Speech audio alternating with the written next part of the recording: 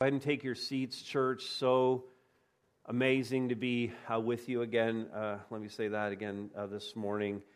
We are privileged today to have Dwight Bernier here to bring the word. Dwight and Jess are right down here to my left. Dwight, why don't you come on up here right now? And Dwight, as you know, like we were unaffiliated for about 3.5 years, and we were doing some deep soul searching as a church, and then investigated a bunch of different options for affiliation. And the Lord directed us over a long period of time. Dwight was so patient over a long period of time to Acts 29, and we have joyfully been part of that fellowship of churches since late March of this year. And Dwight is the network director for Acts 29 Canada, based in Montreal. And so we're excited to have him here. And he's coming off of a full week of ministry at MBC, Muskoka Bible Center, up in Huntsville area. And so he preached 9 times between Sunday and Friday, and then preached at 9 o'clock today. So this will be his 11th sermon in 7 days, and 7-8 days. And so I know he's going to bring his best, right? You're not just dialing it in at 11 o'clock here, are you? No, man, I'm ready. Oh, he's ready. So that's awesome. So Dwight's originally from Maine, and Jess is originally from Indiana, and they met in Quebec and in Montreal doing ministry. They were on mission trips, and so 2 Americans met in Canada, had a heart for Canada, got married 12 years ago, and have been in Canada now for 11 years. They're citizens. They've done what most Anglos in the rest of Canada are unwilling to do. They learned French. Shame on the rest of you. God bless the Americans who came here and took mercy on us to do ministry in our country. So we're so grateful for you guys. But they're full-fledged Canadians now. They have 4 wonderful children who we had an awesome time getting to know at our house yesterday. And we love their kids so much that we'd gladly invite them back again. That's how much we love this family already.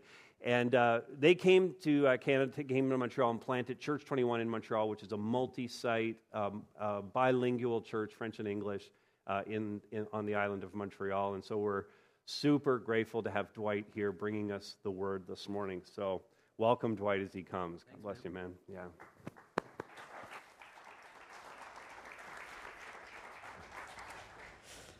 Great. So last week when I started preaching at Muskoka, I had a 7-week break from preaching because I think for the previous, I don't know how many months, basically since COVID started, there were a few weeks that I had a break, but I would preach between 3 to 5 times every Sunday.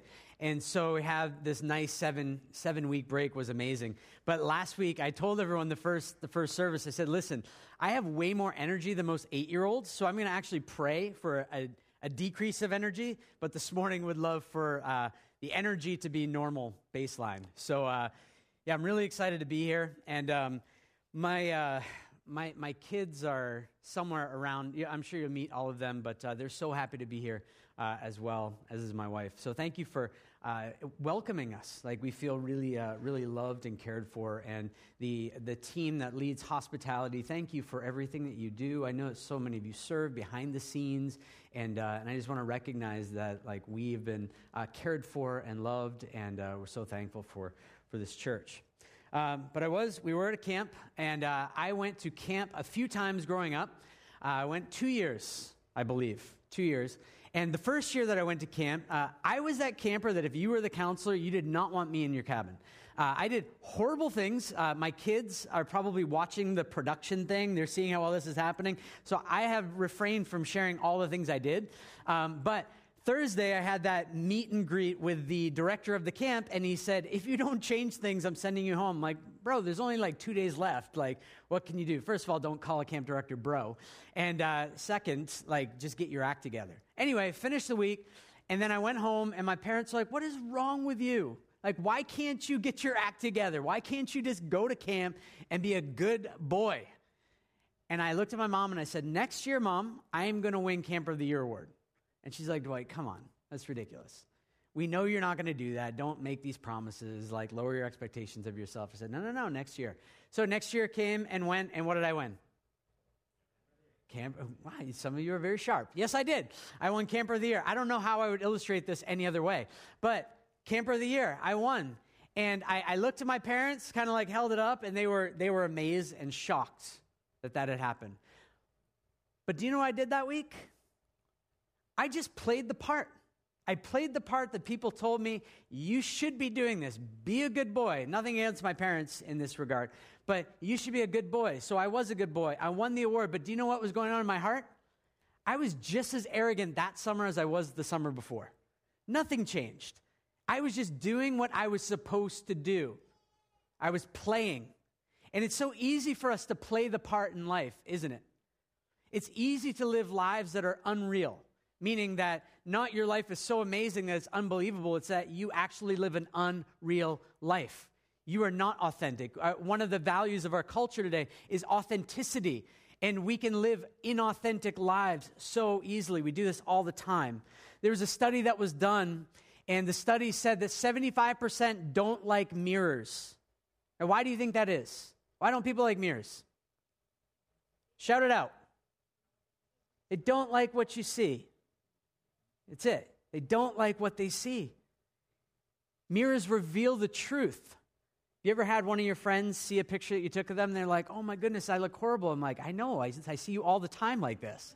You only have to look at this one picture of you. You really do have 4 chins. Like, you didn't know this, right? We do this all the time. And so in order to even be able to see ourselves on social media, we have filters that cleans us up. Right? There's like Snapchat where you can have things like flowing out of your ears or mouth, but you can use these nice filters that make you look better than you really are. And so what happens with that is that we engage with one another in social media and we look at our profile and we're like, wow, I look really good on this, but when we look in the mirror, we look much different. And so we end up not knowing ourselves and we end up not knowing others. And yet social media is such a driving force that it almost becomes real life for many of us. And we can pull that understanding, that philosophy of doing life into the church as well. That we can just play the church. We come and we know, we saw ourselves in the mirror that day, this morning. We know the things that we're struggling with. We know the issues of doubt. We know the frustrations that we just can't change in our lives. But we come into a place like this and everyone just seems so put together. Hiding behind a mask, right? At least we're willing to actually wear them now. Before we had masks without masks. It's so easy for us to be the church in that way because we think that the church is just perma-smiles and having enough faith to believe that nothing bad is going to come our way. And so James, we're going to be in the book of James. James confronts a playing church. Now, James is written probably 10 to 15 years after the resurrection of Jesus. And if you're saying, resurrection of Jesus, I don't believe in the resurrection of Jesus. I would just say, like, if you don't believe in that, you're so welcome here, right? The church should be the safest place to explore who Jesus really is. Because all of us at one time, we didn't believe in that either. Right? We came to understand that was true. And if you struggle with some of the things that I talk about, you're like, I don't know if I can agree with that. I don't know if I believe that that's true. Well, do what C.S. Lewis gave us permission to do. C.S. Lewis wrote about miracles to all of his very intellectual friends that didn't believe in miracles. And he said, well, just pretend this is true. What would your life be like if these things were actually true? And how would you fit into this story? So if you're here and you're not yet a follower of Jesus, I welcome you. At our church in Montreal, we expect that about 25% of people that come every week are not yet followers of Jesus. And I would just say you're most welcome. And you can talk to me after if you have questions or I spoke in a way that you're like, I didn't understand what you were saying. I'm so sorry. I would love to explain that to you later on. But 10 to 15 years after the resurrection of Jesus, James writes this to the church. And what he does is he holds the mirror up. No filter. He holds the mirror up for you to get to see and for I to get to see how the church is playing church. But that would be a really discouraging message, wouldn't it? If I just talked about how we're playing church, but that's not what James does. He shows how we play church, but then shows us Jesus and the hope that we have and how we can turn from living this way and turn to live this way. So that's what we're going to get at today. We're going to identify ways that we might be playing church and turn back to what Jesus wants for us. And surely Jesus wants for Harvest Bible Chapel and for Church 21 to be the church. Not play the church, not come to the church gathering, not, as Todd said, check the box, but to actually be the church, to live out who we actually are. So let's get to work at this. In James chapter 1, if you want to turn there, if you don't know anything about the Bible, you can just turn all the way to the end and then work your way back from the end a little bit, and you'll find James pretty quickly. Or you could go to the table of contents. Bible's amazing like that. They put a table of contents in there for people like us who don't know where all these things are in the Bible. So the book of James, it's in the New Testament. Bible's broken up into two big sections: Old Testament, before Jesus comes; New Testament, the life, death, resurrection of Jesus, and snippets from the first 85 to 100 years of Christianity. But we're in the book of James. James chapter 1, verse 19 and 20 says this: "Know this, my beloved brothers and sisters, let everyone be quick to hear, slow to speak, slow to anger. For the anger of man does not produce the righteousness that God requires." So here's what James is saying. He's saying playing church happens when we no longer continue to submit to God. Playing church happens when we no longer continue to submit to God. And he gives us three ways here in these two verses. The first one is when we say, I've heard enough. I've heard enough. James says, be quick to hear. But inside of the church, when we play church, we can say, I've heard enough. I went to the small group thing. I did the Bible study. I sat through the sermon series on the Bible. Like, I've done all the stuff. I'm ready to get going. I'm going to stop hearing and I'm going to start doing. And that's valid, which we'll see in a little bit, that the church shouldn't just be hearers. We should be doing as well. But hold on to that.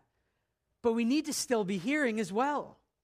Playing church happens when we no longer submit to God because we say, I've heard enough and I'm ready to just get going. But listen to what James says in James chapter 4, verse 6 and 7.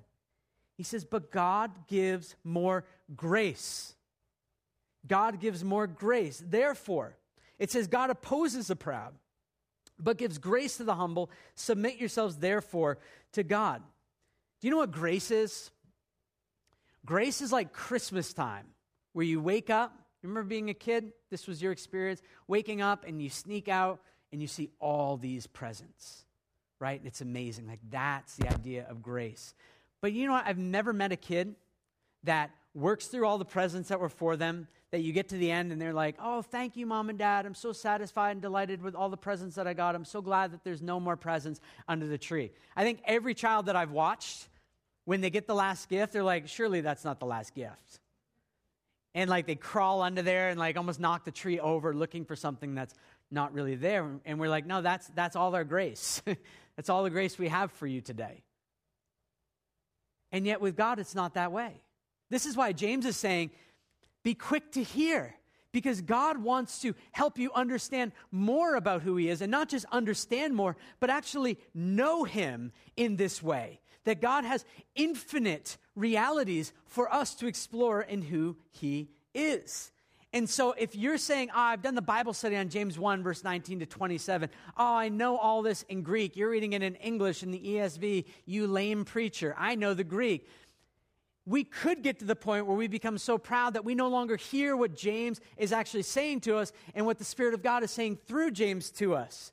And so James is saying playing is when we say, I've heard enough. And being the church when we say, no, I want more. I want more. If you have more of Jesus to show me and share with me, Jesus, I want more of you.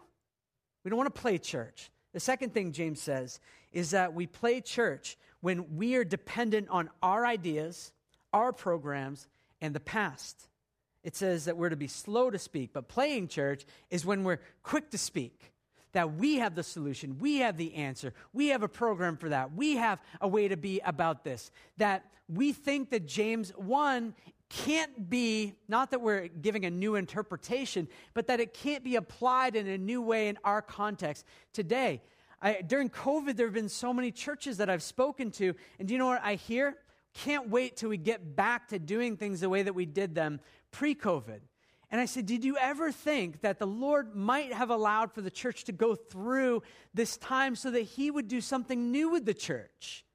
that we wouldn't just wait, wringing our hands, waiting to get back to do the same, not same old thing in a bad way, but the same old thing. He might be unleashing the church in a whole new way. Do you know what we did with our church? This is not to our credit. This is because the Spirit of God led us into this. We took our church that met in a theater downtown, and we broke it up into 5, and we actually brought 2 of them together again. So now we have 4 different local churches. We're not going back to the theater. I want to go back to the theater. I like the theater. The theater was kind of comfy.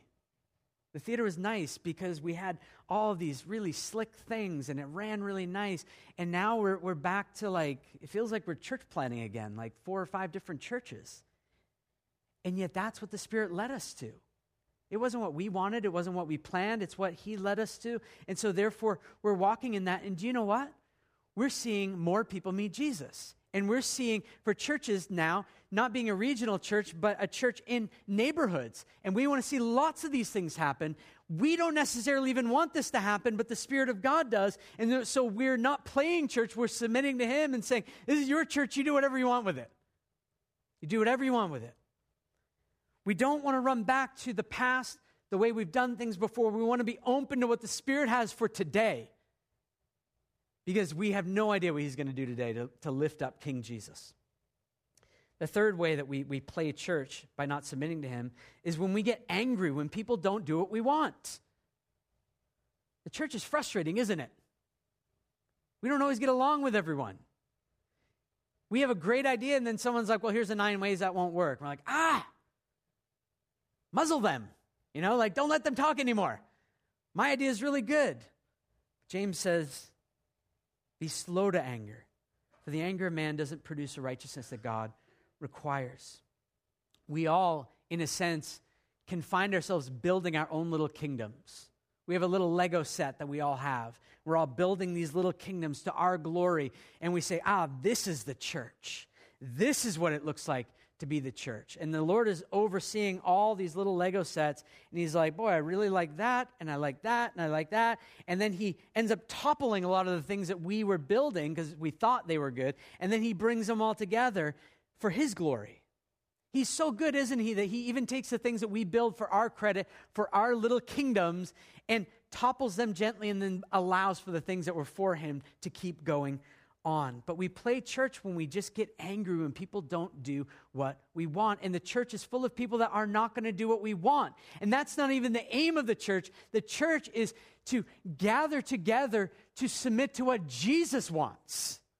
The church is about Jesus. It's not about you. Your pastor, Todd, he is not the ultimate senior pastor of this church. Jesus is. The elders are not ultimately responsible for this local church. Jesus is. He's building His church, and the gates of hell won't prevail against it, and that's good news for us. We play church when we moved on from letting God shape His church in real time into what He wants, because we love our idea of church. And we can become complacent in playing the things that we've always played. But listen to what A.W. Tozer says. Complacency is a deadly foe of all spiritual growth. If you find that your heart this morning is complacent, just, whatever, just coasting through, enjoying, playing a bit, meh defines the complacent heart. Well, then Jesus doesn't want to take you and slap you. Jesus wants to take you and fix your eyes on Him and to understand what it means to be the church. And here's what it means to be the church. In verse 21, therefore put away all filthiness and rampant wickedness and receive with meekness. Meekness is power under control. It's not weakness. Receive with meekness the implanted word which is able to save your soul. So instead of playing church, we invite God to implant His word into the soil of our hearts and say, you do whatever you want to do with me. I'm giving up the reins. I'm giving up the steering wheel. I'm giving up the idea and the illusion that I'm in control, and I want you to lead me. You might have been a follower of Jesus for many, many years, and you found yourself into the control seat of your life. And Jesus is saying, I want to be there. I want to lead you into things that your mind can't yet fathom, that you can't imagine what I could do with you, for you, through you, but it's going to take you removing yourself from steering this thing. Being the church is inviting God to implant his words. And implanting really requires two things to happen. One is what James says, therefore put away. Putting away is this idea of removing, and it's specifically the idea of removing wax from your ears. My Nana suffered with this, that she would almost go deaf and they'd remove wax, and it's like she could hear everything all of a sudden. You couldn't say anything about Nana again, otherwise she would hear. But we removed the wax. What is that thing in your ears that stops you from hearing? Do you remember when you used to love to hear about Jesus? You would be so excited to hear about him and what he's doing, who he is. And you would be overcome in worship, and now you're meh, complacent. What is it that's in your ears that needs to be removed? Is it tradition? You're just going through the motions. Is it your schedule? You're like, oh man, I'd love to receive the implanted word, but my Google Calendar just says I don't have time for it. Therefore, Jesus, when I retire, I'll get to that later. Is it your distractions? Is it your hobbies? Hobbies aren't bad, but when they become distractions away from what's ultimate, like good is the enemy of great, right? That's a great business principle, but it's also a spiritual principle as well, that we can have a life full of good things, but we're missing the main thing. We're missing Jesus. And so if that's you, if you haven't heard well, if you struggle to have your affections rise for King Jesus, do you know what he says to you this morning? Hey, turn back to me. Turn back to me. Implanting the word is removing the wax, but secondly, it's receiving the word with humility. That God's words are really the only ones that matter eternally. Sometimes we find ourselves living for the affirmation of other people, don't we? It's easy to live for other people to like us, especially on social media, so we get a little dopamine kick. We can live for other people's approval. But God's words are the only ones that eternally matter. Let me remind you of a few words that are spoken over you if you are a follower of Jesus. But first, let me remind you of the gospel. We believe in a God who made all things, and we believe in humanity that messed all things up. So God made us to live under his rule and reign, and we said, no. We have a better idea. We have a better way to rule and reign. And so we tried that, and what got brought into the world? Death. Death comes from rebellion, sin, trespasses, lots of words in the Bible for that. But Jesus loves us so much that he came and he went to the cross on our behalf and died for the sins, the rebellion, and trespasses that we had done against him so that we could be brought into his family. He intentionally came for us. He was not a victim. He was not a victim. I remember I was a brand new Christian, and that's when Passion of the Christ came out. Like I was a few months old in my Christian walk with Jesus, and we went to see Passion of the Christ. And I just remember people like weeping in there. And I mean, it's a brutal movie. And I remember asking what's going on? They're like, oh, we feel so bad for Jesus. And I'm like, you know he did that on purpose, right? Like, you know he wasn't the victim. He intentionally walked toward that for you and for me. And the Passion of the Christ kind of ended with this and then he kind of rose. But instead, it should have ended with Jesus upending out of the grave, right? Showcasing the fact that death is now in the process of dying, that sin is no longer ruling and reigning, that Satan has been dealt his final blow, that sin, Satan, death, and hell will not last because Jesus is alive. And that's the word that we need planted into our hearts. And the words that come because of Jesus rising from the grave is the word spoken over you, forgiven. Some of you struggle to forgive yourselves for things. And Jesus says, I know everything you did. I know everything you will do. And you're forgiven because of what I've done in your place. And not only that, the word that's spoken over you is you're free. You don't have to go back to sin anymore. You don't have to go back to that slavery anymore. You're free. and you're not forsaken. Jesus, as he was hanging on the cross, he cried out, my God, why have you forsaken me? He let out this cry of dereliction, the scream of the damned, so that you and I never, ever have to say, God, why did you forsake me? Because if you're a follower of Jesus, he never will. You're his. He's written. I love tattoos. He's tattooed your name on his hand. He will not forget you. You will not be forsaken ever. You will never taste what the wrath of God tastes like, because Jesus on the cross drank the full cup of it for you, and now you get the cup of salvation to enjoy and celebrate for all of eternity. And the word that's spoken over you is, my child. You're part of my family. God doesn't have you as an acquaintance. You're brought into his family. You're a beloved son and daughter, and he treats you like Jesus. He gives you an inheritance and a place with him, and that's going to last forever. And if that wasn't enough, he also calls you friend. And he wants to grow in his friendship with you. You need fresh encounters. Playing church doesn't let you have fresh encounters. You need fresh encounters with the living Jesus. Now, the second way that we play church is we play church by hearing but then forgetting. We hear but we forget. Listen to verse 23 and 24. If anyone is a hearer of the word and not a doer, he is like a man who looks intently at his natural face in a mirror. For he looks at himself and goes away and at once forgets what he looks like. My dad passed away about a month ago. He had pancreatic cancer, and he lived for 15 months after the diagnosis, which is quite remarkable, and not many people do that. I think 17 or 18% do that. But 15 months ago, we got the call that you never really want to get, the cancer call, and that changed everything for us as a family and for my dad.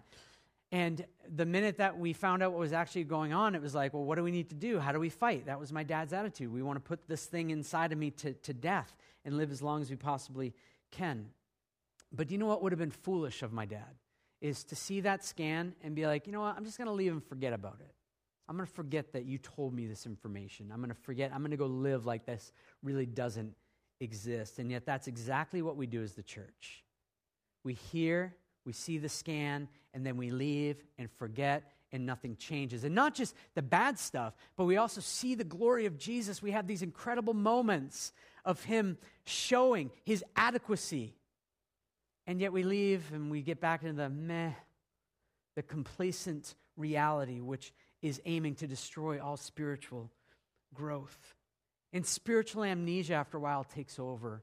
And we just really are playing the part, but we don't have affections that are rising for Jesus.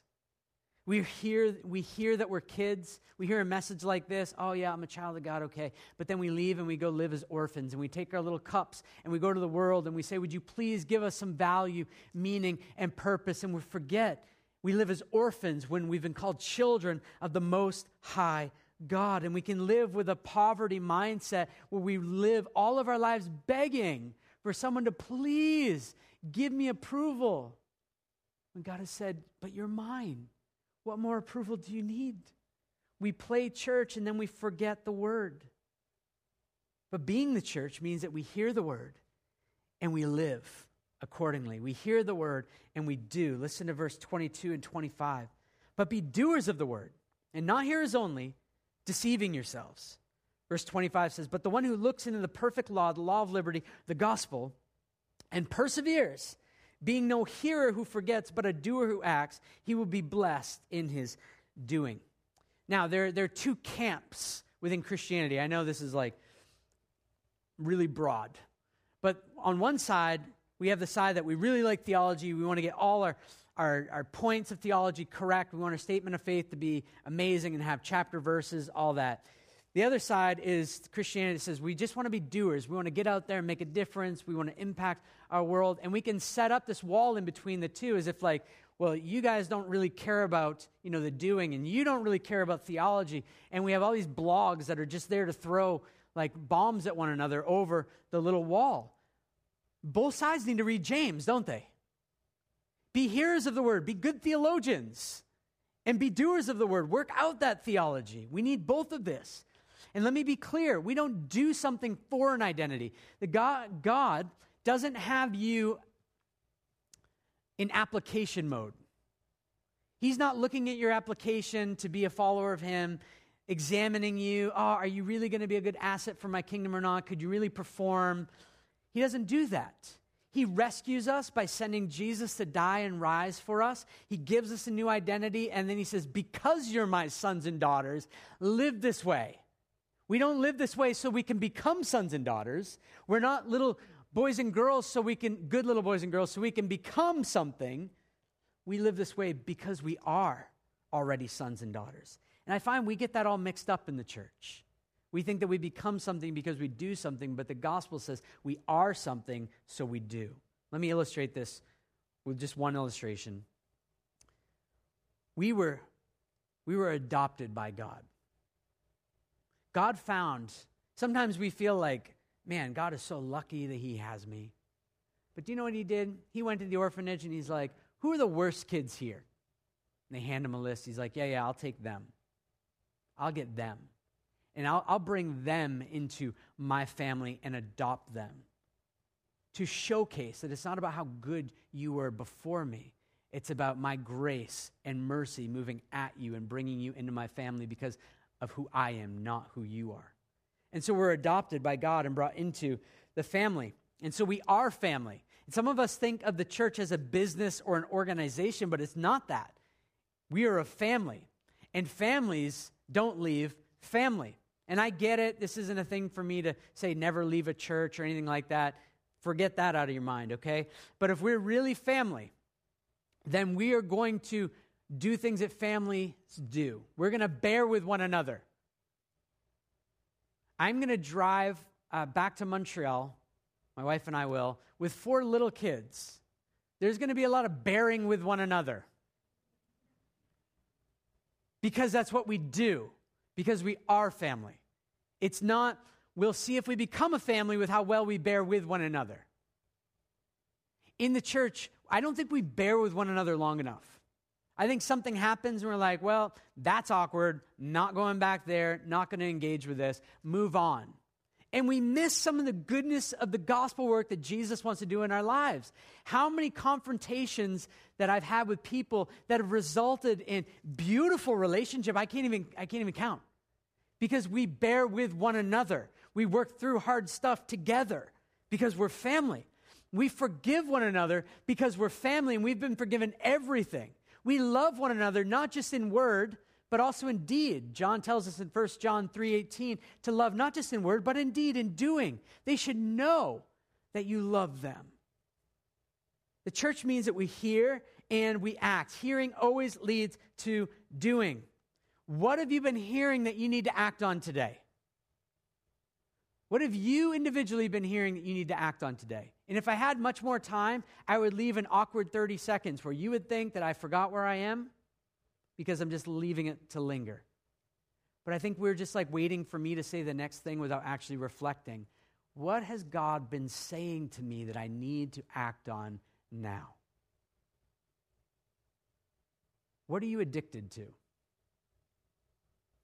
Is it your phone? Is it approval? Is it a substance? Is it, what's your addiction? Is it pornography? And you kind of have just made up this deal in your mind. I'm just going to leave this thing in this little room over here. No one's going to know about it. And it'll just be this private thing, and I'll make sure to ask forgiveness after it. And you set up this whole weird deal of playing church, where God is saying, I want to burn down that part of your life. And he might set fire to it. Some of our most precious things that we want to hold on to and worship. God is so kind to be like, yeah, I'm going to burn that down now. I'm going to reveal that. I'm going to expose that so that other people know, so that you get to come into real freedom. If he's calling you to act, don't wait. Allow for today to be the day of freedom for you. You don't have to go back to that dark room anymore. You're really free. What is he saying that you need to act on? Are you at work trying to just show people what a good Christian looks like, but you know that he actually wants you to speak to that person about this aspect, or you know that he wants for you to tell people about him in your neighborhood? You're like, you know what? I'm sure Pastor Todd's going to come up with an excellent outreach strategy. I'll just wait for him. I'm just going to submit to my leaders. It's like we put Bible verses in the moments that we don't want to do something. I'm just submitting to my leaders. They'll figure it out. Like, yeah, but what about that whole Bible verse around all of us being ministers of the gospel and all of us being empowered by the Spirit and all of us being called on mission to go make disciples? What is it that you need to act on today? And I'm not going to give a plethora of examples because I think that you know what the Lord is asking you to do, or rather telling you to do. And you're saying, no, I'm not going to do that. You see, Jesus desires his church not to be statement of faith affirmers. Oh, I affirm the statement of faith. Harvest Bible Chapel, sure, I'll sign that. But then to do that out in real life, to live as if you actually believe in a sovereign God that's in control of everything. To believe in a God that would come and lay down his life so that we could go and lay down our lives for other people as well. I preached to a group of students this past week too. That was an interesting sermon that was just added on to everything. But I'm like, do you know what I think I should pray for you for? I think I should pray for some of you to be sent into places like Afghanistan where you would go and lay down your lives so that people would know who God is. I don't know what he's going to do with that, but maybe God is calling you to actually move to a very hostile place to Christianity and go and lay down your lives there. Don't hold on to Barrie. Don't hold on to Canada. We didn't hold on to the United States. Todd confessed my sin that I was born in the U.S., all right? Sometimes I don't tell people that, especially when I'm traveling abroad in places where they don't necessarily like them. But don't hold on to things so tightly that you're not ready to let go of them to do whatever Jesus wants for you to do. And surely Jesus wants for us to get outside of the church building and church activities to demonstrate his rule and reign through showing and telling his graciousness. Lastly, the last playing church and being the church thing is that playing the church is worthless. Verse 26, if anyone thinks he's religious and does not bridle his tongue, but deceives his heart, this person's religion is worthless. James goes for the jugular. I preach all week throughout the book of James, and I just said all week long, James is going to go for it, but he's going to bring life. He's going to bring Jesus. He's not just attacking you. He wants you to see Jesus. But here it is. If we're playing church, it's absolutely worthless. Worthless. No one is going to give you a gold star. No one's giving you a participation trophy. In fact, we want to help you as the church to do all things for the glory of King Jesus. And King Jesus will reward you the way that he wants to. And the primary reward is not some sweet mansion on the same street as Jesus, but is being able to be with Jesus. Do we get that? Some of us have illusions of heaven, and we're so excited about what heaven's going to be like that we can almost imagine it without Jesus being there. But the idea of heavens and new heaven and new earth coming together is that Jesus Christ is there. We're going to want to linger longer with him because he's better than anything else that he has in his new creation. Trying to be a good boy or girl unplugs us from the purpose and the power of the gospel. And so therefore it can actually be destructive to other people. If you're discipling someone and you're saying, just be good, man, just be good. How? How am I going to be good? Lead me to the good news. Lead me to the gospel that I can't be good on my own, but Jesus was on my behalf, so now I can obey him, right? Lead me to that. Lead me to the purpose and the power of Jesus. And do you know what Jesus wants to do? We want to play church so we feel good about ourselves, checking the box, I'm doing the right thing. But Jesus is saying the church ultimately is my people receiving more of me. Jesus wants to give more of himself to you. This is the best news. My goodness, I want more of Jesus. I am not satisfied with what I know, how I know Jesus so far. I want more of him. That's like the burning desire in my heart is to know Jesus more. And I want for you to know him more. Listen to Colossians 1, verse 15.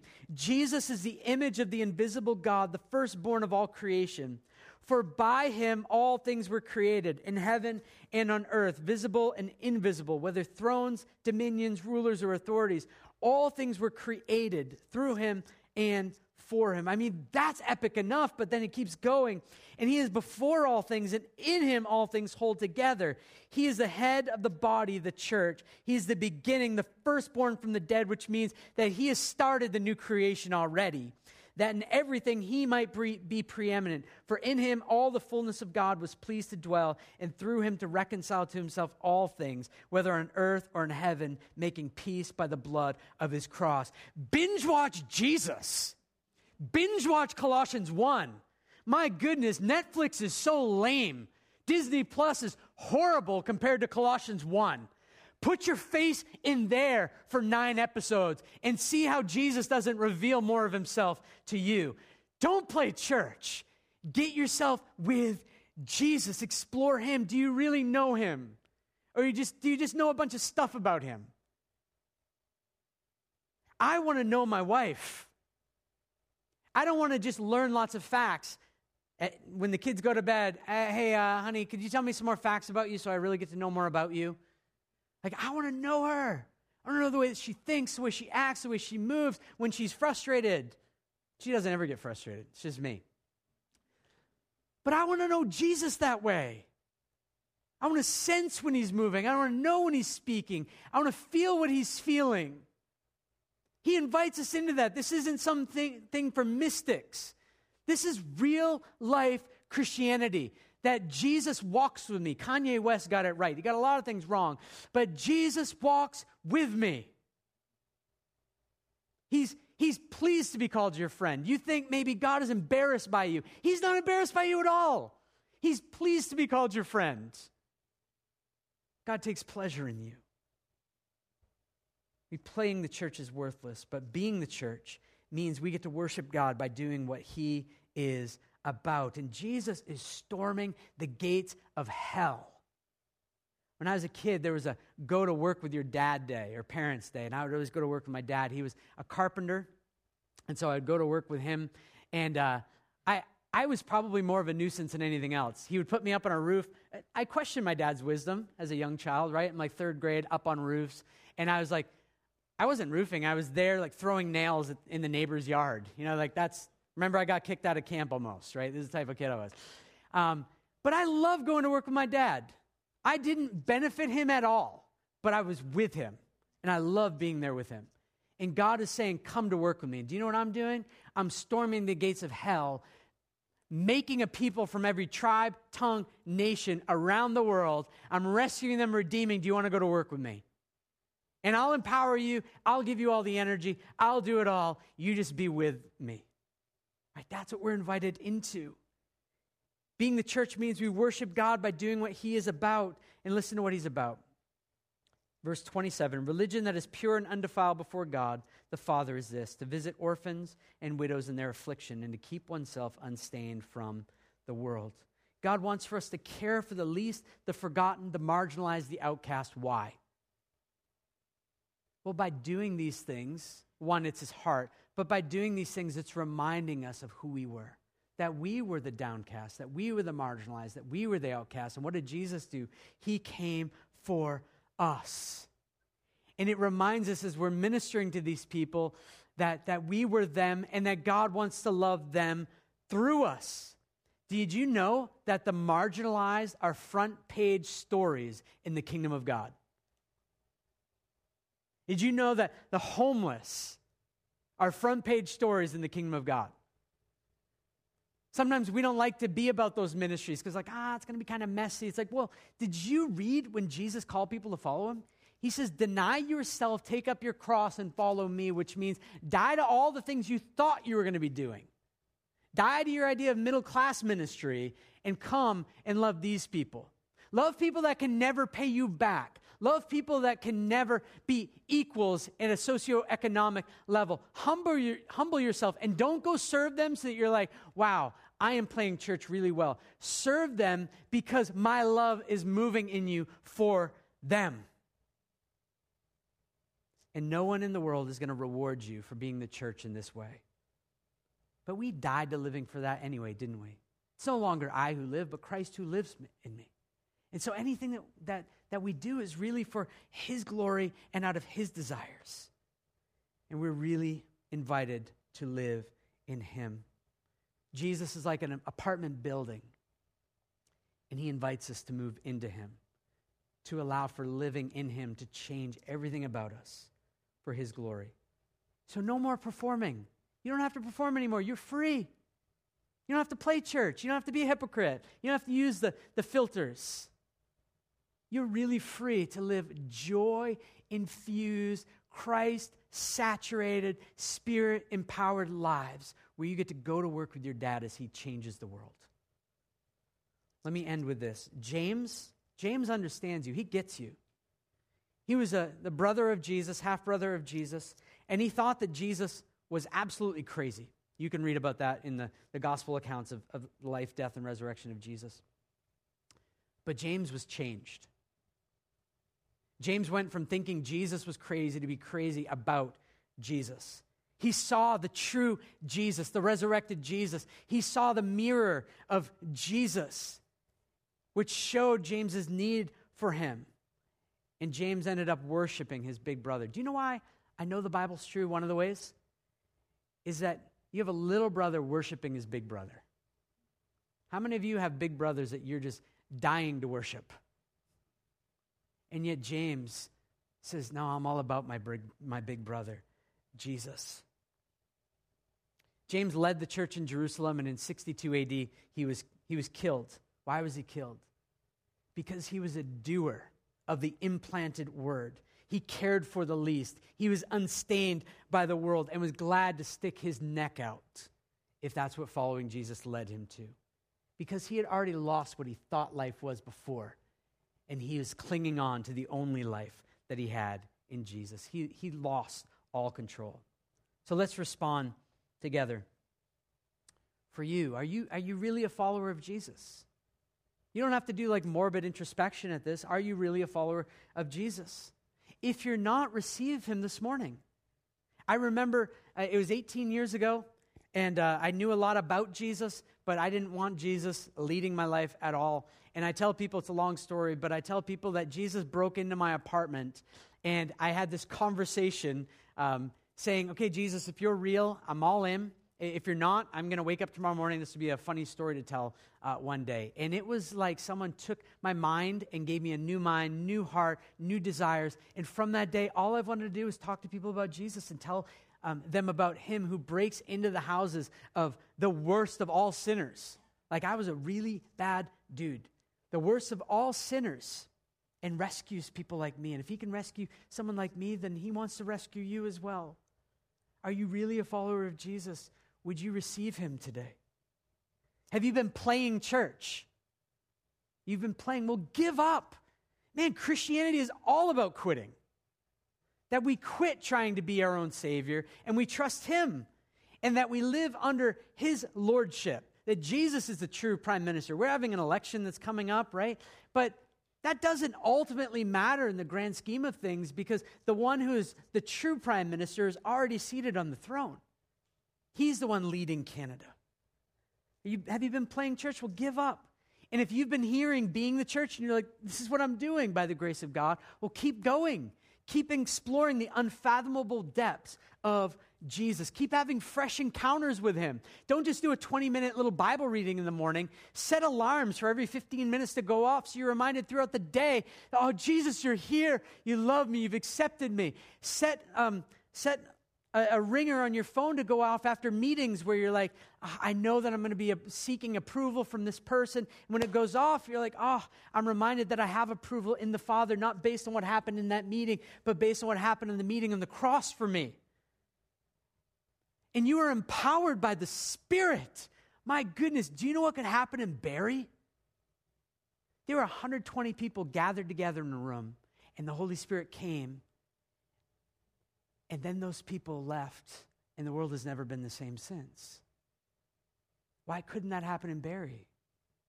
Why couldn't revival come to Barrie? I pray that Montreal becomes the most reached city in the world, going from the least reached city in the Western Hemisphere to the most reached city in the world, that people's normal conversations would be around how they're better understanding a hypostatic union and how Jesus is both God and man at the same time over brunch. Right? That's a type of stuff that we want to have happen, and it can. Persevere in that. And one day that mirror that James speaks about is going to reveal that you are like Jesus. Paul tells us in Philippians that when you see Jesus face to face, you're going to be just like him. So today, give up. My goodness, give up. Let him do this. I'll really end with this. I know I say I'll end with this a lot. It's a problem I have. It's my safety phrase. I feel like you don't want me to go that long. I deal with approval issues.